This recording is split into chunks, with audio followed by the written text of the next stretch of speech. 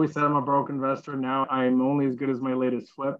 I'm a true investor in that most of my funds are always being deployed into properties, whether that's improving them to improve cash flow or it's just a general maintenance. I don't like a lot of money in my bank account sitting around and being deteriorated by inflation. Welcome to the Right Club Podcast, where the focus is on helping you, the real estate investor, advance to the next level. And now let's join this week's hosts and share ways for you to customize your life.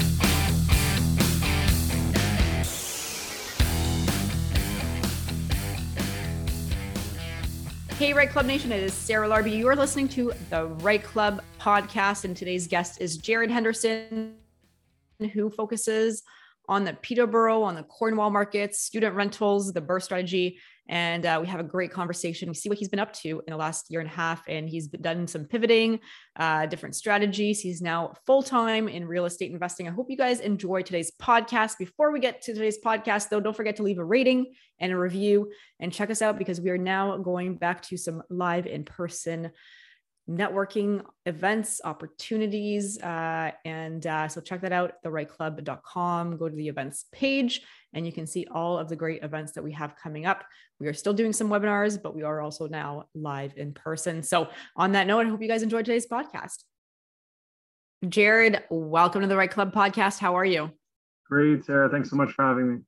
I'm excited. I'm excited to hear what you've been up to since the last time that you've been on. And it sounds like a lot. But before we get into, what you have been up to in the last year or so, give us a little bit of a, 30,000 foot view on what it is you do from a real estate investing standpoint. Yeah, so I've been real estate investing for about a decade now, actually a decade. I started back in 2012 in Niagara Falls. I bought 2 condos. I did it through, at the time, a high paying commission sales job. I saved up a good amount of money within a year or two and then bought 2 condos in Niagara Falls. I always knew I wanted to be in real estate. And so these were these were apartments that were converted to condos for investors like myself. They already had tenants. And it was just a great way to get introduced to real estate investing, but also be somewhat hands-off. And it was a great experience for me because I learned that once someone is in and paying rent, it's not easy to get them to move on. You can, in Ontario as well as Quebec and other provinces, you can stay as long as you want. So that was an experience. But at the end of the day, I was able to refinance both those properties and grow a portfolio across a few different cities now in Southern Ontario, Peterborough, Cornwall now, and a little bit in Belleville. And I'm up to 23 properties. So it's been a wild ride. Amazing. Congratulations.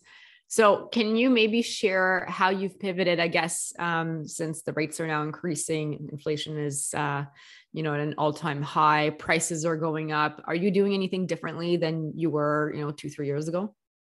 Yeah, I'm definitely looking at cash flow with much more conservative eyes. So for example, one thing I do, whether it's a student rental or a normal duplex, is I'm looking for that extra bedroom to maximize the rental value. So yes, interest rates have gone up, but so have rents. And specifically in my market, student housing, demand has gone up because I think we had a blip in COVID where a lot of student rental owners said, well, if students aren't going to class, then I don't want to be involved in this world. And so they decrease the supply of student rentals. Well, now that in-house classes are back and everything is more or less back to normal, there's a great opportunity to get strong rents. So, for example, when I started out, Peterborough rents were about $500 a room. Now they're $650 plus. So I'm looking for that edge, right? If I'm looking at a regular bungalow, can I put that extra bedroom right next to the kitchen where it always goes, and get 4 beds up and 2 beds down, so I can get an extra $600 or $700 a month? Anything to maximize cash flow, and obviously run your rates at 5% plus because that's the current market. It's just basically taking on properties that will provide strong cash flow. And I'll be honest, there's a couple I bought in the last year that simply don't cash flow because I was on a variable and now I'm paying, say, $500 more a month maybe 3 or 4. But the point is, it went from positive to a negative. And most of them I could hold, but if over time they cause too much issues, I'll be selling them because I don't want to have those in my portfolio for very long.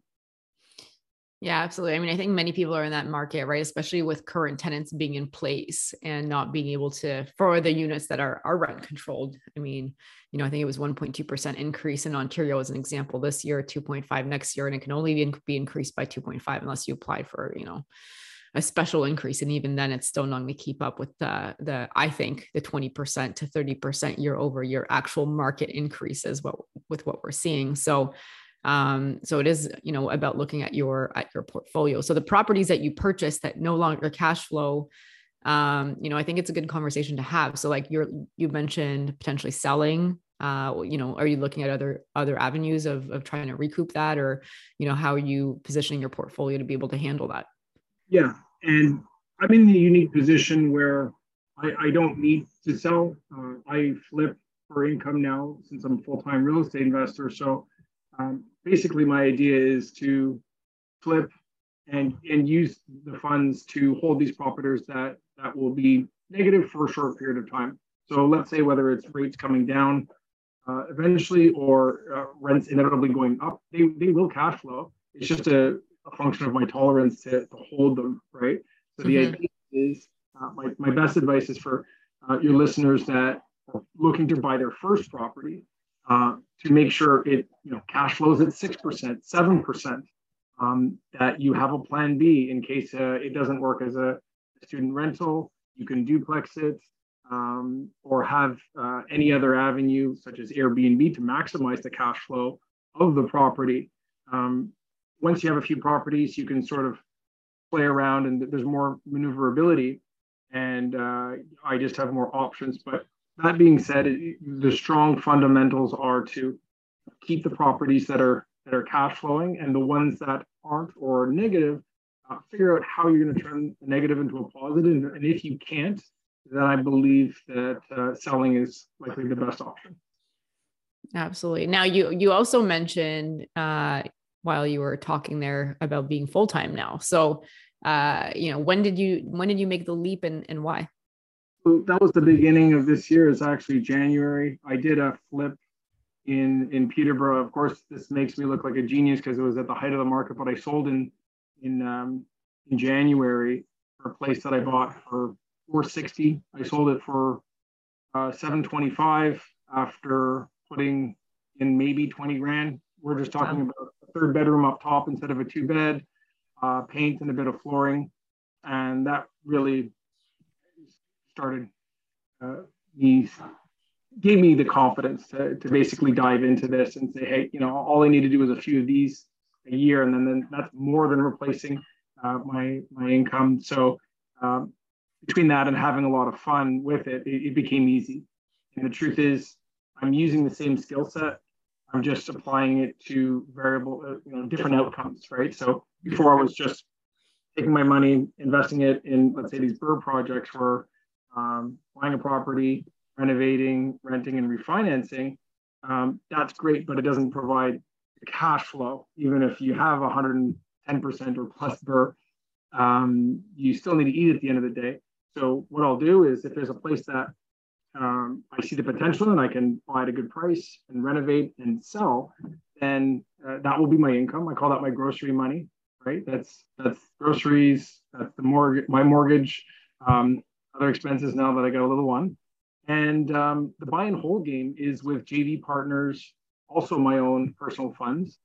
And it's fun looking at a property and saying, hey, what's the highest best use? If I can't duplex it, does it work as a student rental? If it doesn't work as a student rental, does it work as a flip? And exploring all these opportunities. There's so much you can do. There's so much versatility in real estate that makes it fun and interesting, right? You can have so many successful outcomes with the property. You as the investor get to choose, which is fun. Absolutely. So which month was it that you actually left your 9-to-5? January. Okay, so that was before. That was on the height of the market. Yeah. And did you have any thoughts in March and April and May when things started shifting of like, oh crap, or like, what was your thought process then? Not really. You know what I always said, hold what I can.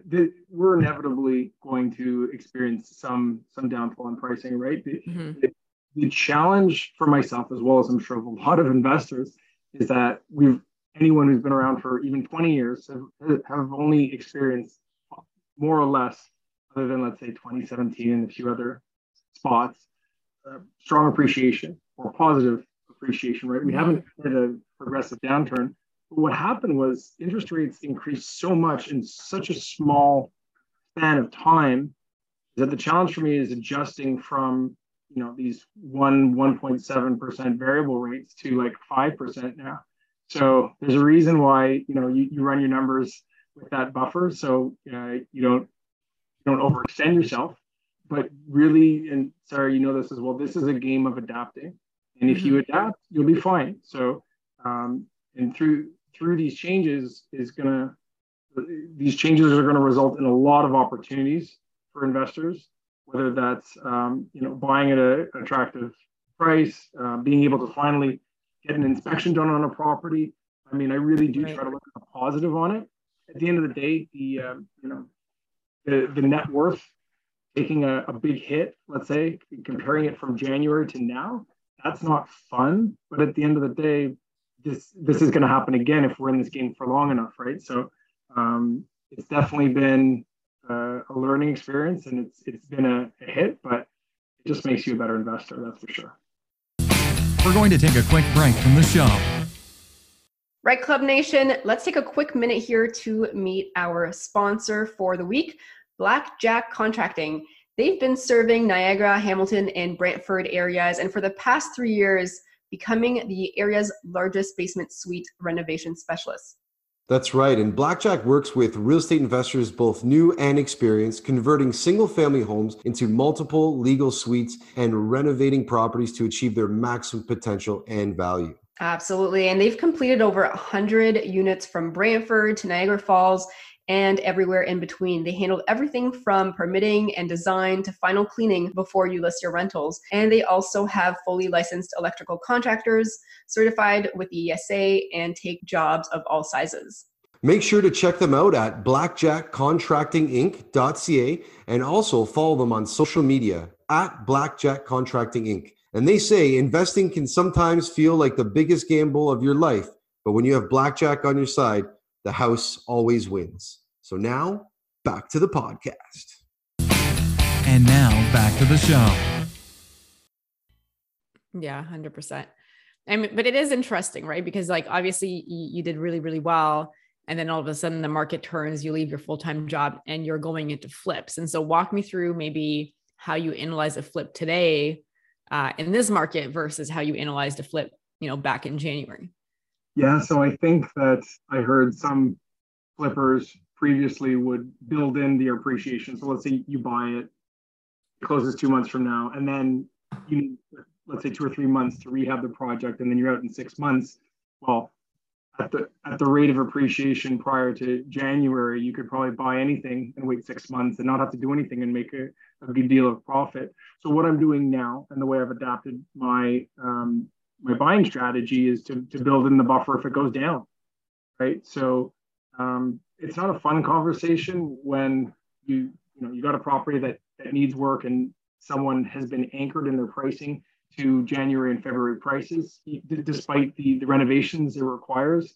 Those are challenging conversations, but you just try to basically apply some reason and say, hey, this is an opportunity for a place that really, this property shouldn't be on the MLS. You're going to deal with a realtor who's going to want you to put in, $30,000 plus.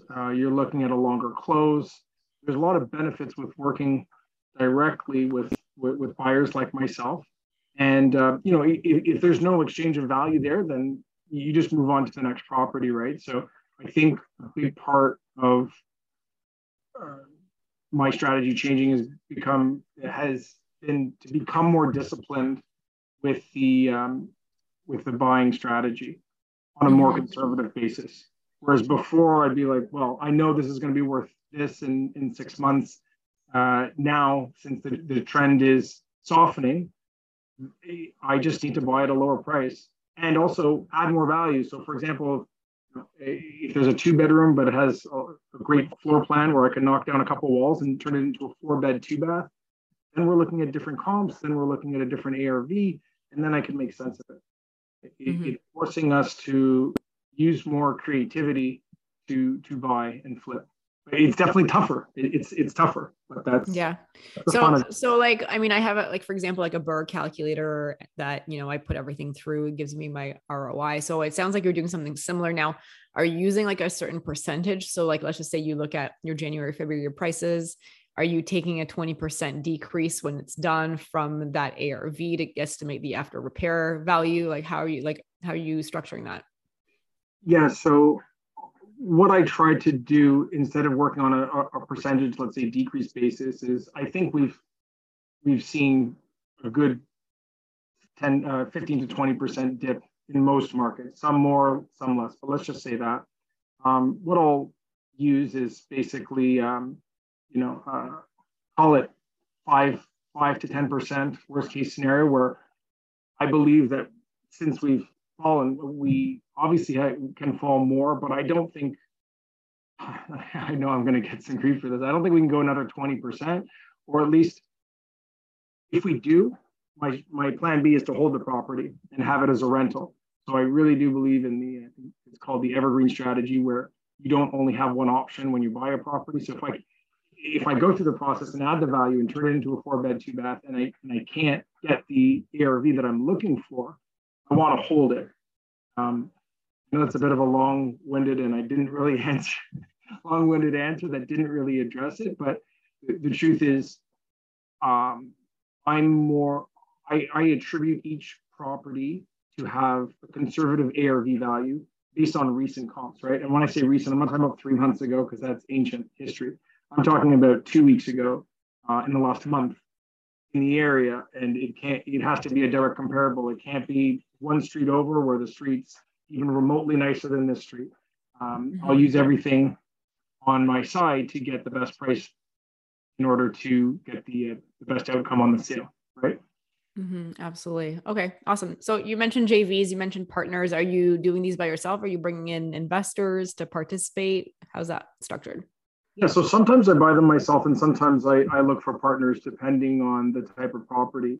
When it comes to Burr properties now, since I don't qualify for A-type financing, if I see what is my bread and butter property, which is a raised bungalow that's dated, where I can increase the value by a couple $100,000, $200,000 to $300,000, then I'll typically work with a partner that works a 9-to-5 job or has solid net worth where they qualify for the A financing, and then basically use those funds to buy the property, renovate, and then return as much of the capital as possible upon refinancing.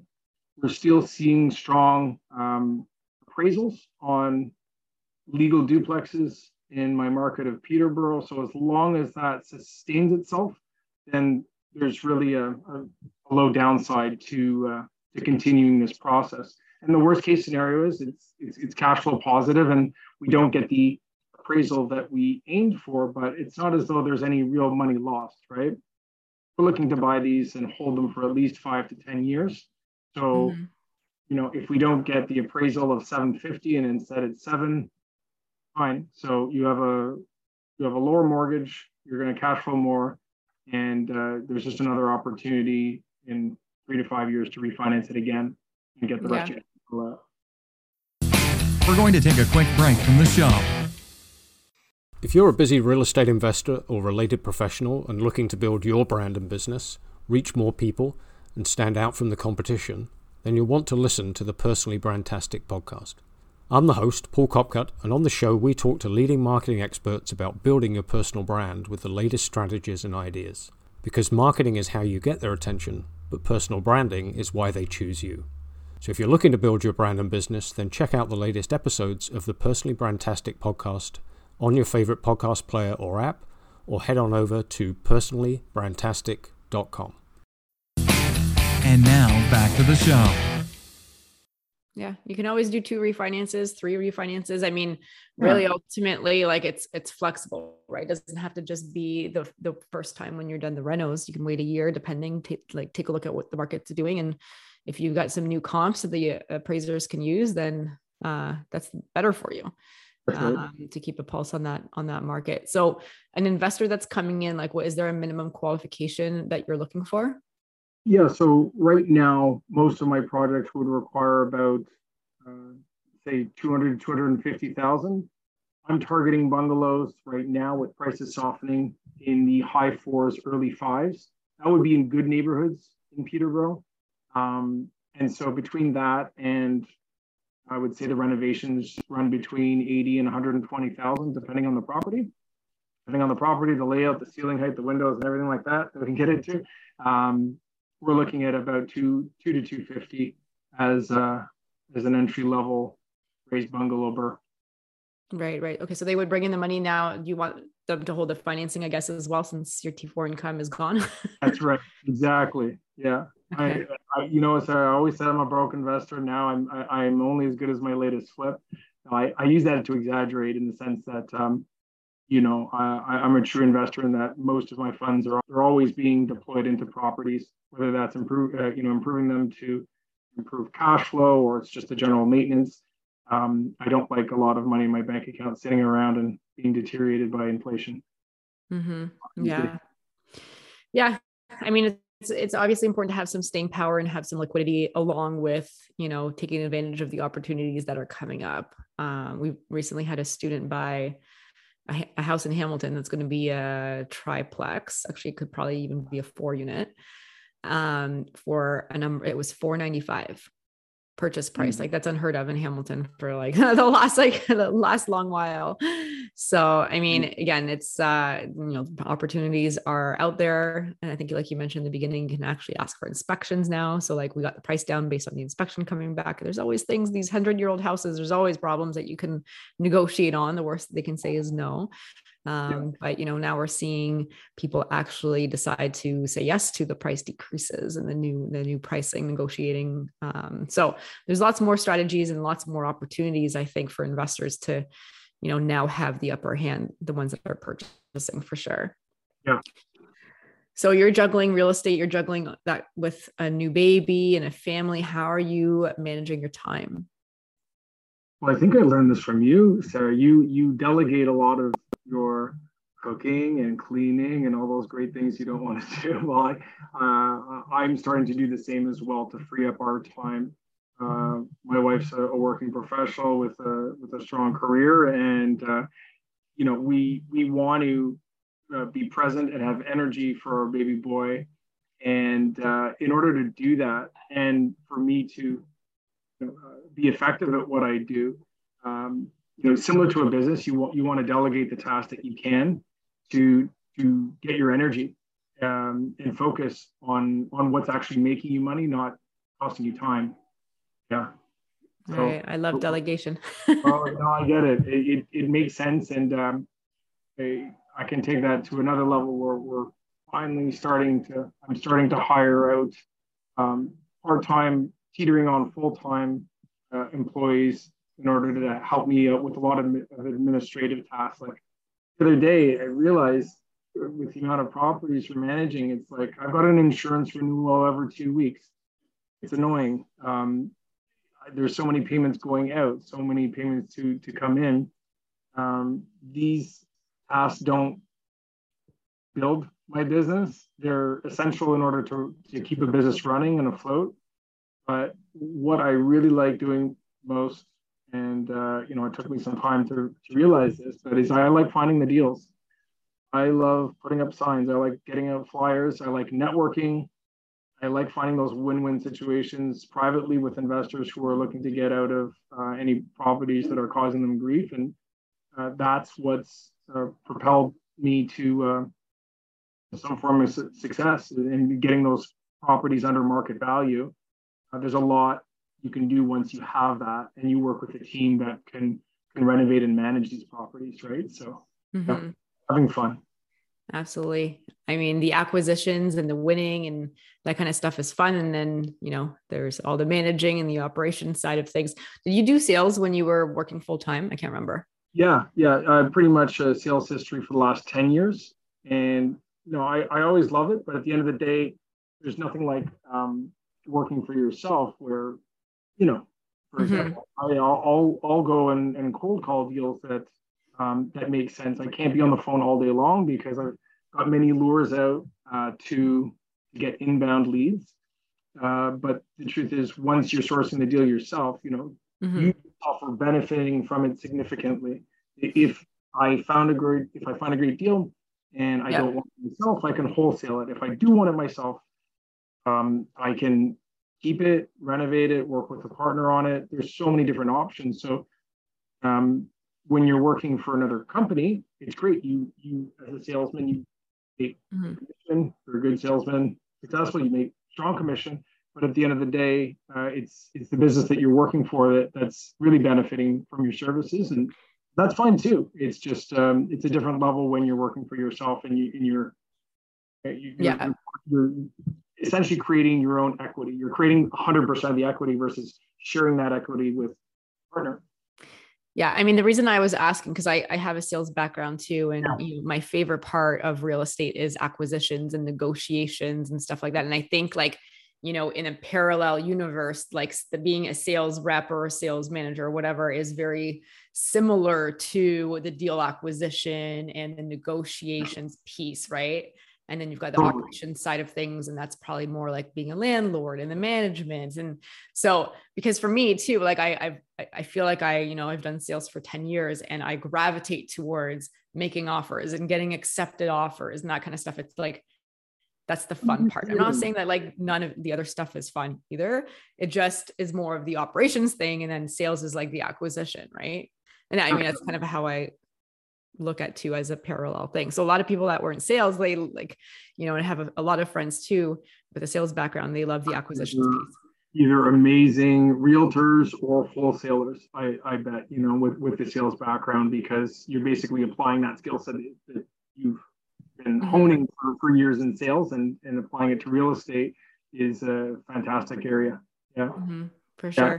Yeah, more fun on acquiring the property. And of course that involves the long-term vision of, am I going to hold it? If so, is it student rental, duplex? What kind of tenants? What kind of neighborhood? What can we get for rent? That's all very important. But I know that outsourcing and growing my team on the property management end is vital to success. So I do my best to build those relationships with the partners that are looking to do the things that I don't want to do, which is, swinging a hammer and managing the property. Right. Awesome. All right, Jared. So next part is their lightning round. So I'm going to ask you 4 questions. You're going to give me the first answer that comes to mind in 20 seconds or less. Are you ready to play? I am. This week's lightning round is brought to you by Butler Mortgages, Canada's #1 mortgage brokerage 3 years in a row. If you need a great mortgage broker to help you with investing in real estate or to help you purchase your next home, reach out to Daniel Patton and Michael Zanzini from Butler Mortgages. You can do that by calling 905-569-8326 or toll free at 1-888-MTGTEAM. And check out their website, butlermortgages.com, or by email daniel.patton@butlermortgages.com or michael.zanzini@butlermortgages.com. And let's go to the lightning round. All right. So here's question number 1. What is the best advice that you have ever received from another investor or at a networking event? Tom Sullivan told me about a few years ago, he's like, everyone is obsessed about this and how many doors and how many units, and he's like, what, the second you've got 3 to 5 income properties, you should consider yourself very lucky and you've quote unquote made it. And that always hit me because even now I'm finding myself comparing with guys with 100 units, 500 units, all that, and how do I get there and this and that. But at the end of the day, you're really only competing with yourself, and often you shouldn't even do that. You should look back and see the progress you've made, and it's just a great way of not comparing yourself with others. Absolutely. Great advice. Number 2, what is your favorite resource in general? It could be anything, a book, a person, training, an event, anything that you can think of. Yeah, well, what I would recommend for your listeners who are looking to get into real estate investing, I would highly recommend getting a good coach that has success in doing exactly what you want to do. That's number 1. In terms of the resources that I enjoy the most are podcasts. I still do a lot of driving. I'm driving to Peterborough from Montreal, so that's like 5 hours there, 5 hours back in between my little stop-offs in Belleville and Trenton and whatnot. So podcasts are my friend. You've got a great podcast, but like you, I'm a bigger pockets listener. Just tons of advice. It's not all super relevant because it is US based, but at the end of the day, they have the right framework and a lot of fun. Yeah. All right, cool. Question number 3, what is the one attribute that has made you most successful in your opinion? Oh, I think just sticking with it and taking action. You need to take action in order to experience the success. So a lot of would-be investors get caught up in the education. I was thinking about this the other day. No one can, I don't want to say be overeducated, but you always feel good as you get educated and motivated. But these aren't actions that move the needle. They don't move the financial needle for you. So what I taught myself is, as I started experiencing some success, is start taking action once you're 75% sure. You don't need to be 99% sure. By the time you are, either the deal is done or you're really just more in your head and you're looking for excuses not to do something. It's really about taking action and not quitting. All right, I love it. To be successful with those two, for sure. Taking action, not quitting. All right, and last question, what do you do typically on a Sunday morning? I'm getting older, so I stretch.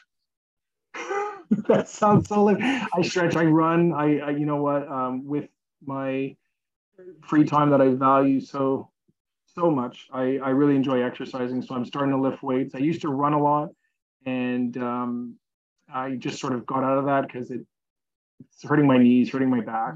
I just don't do the same distances anymore, but I typically exercise or a nice long walk on the mountain. Something exercise related. Awesome.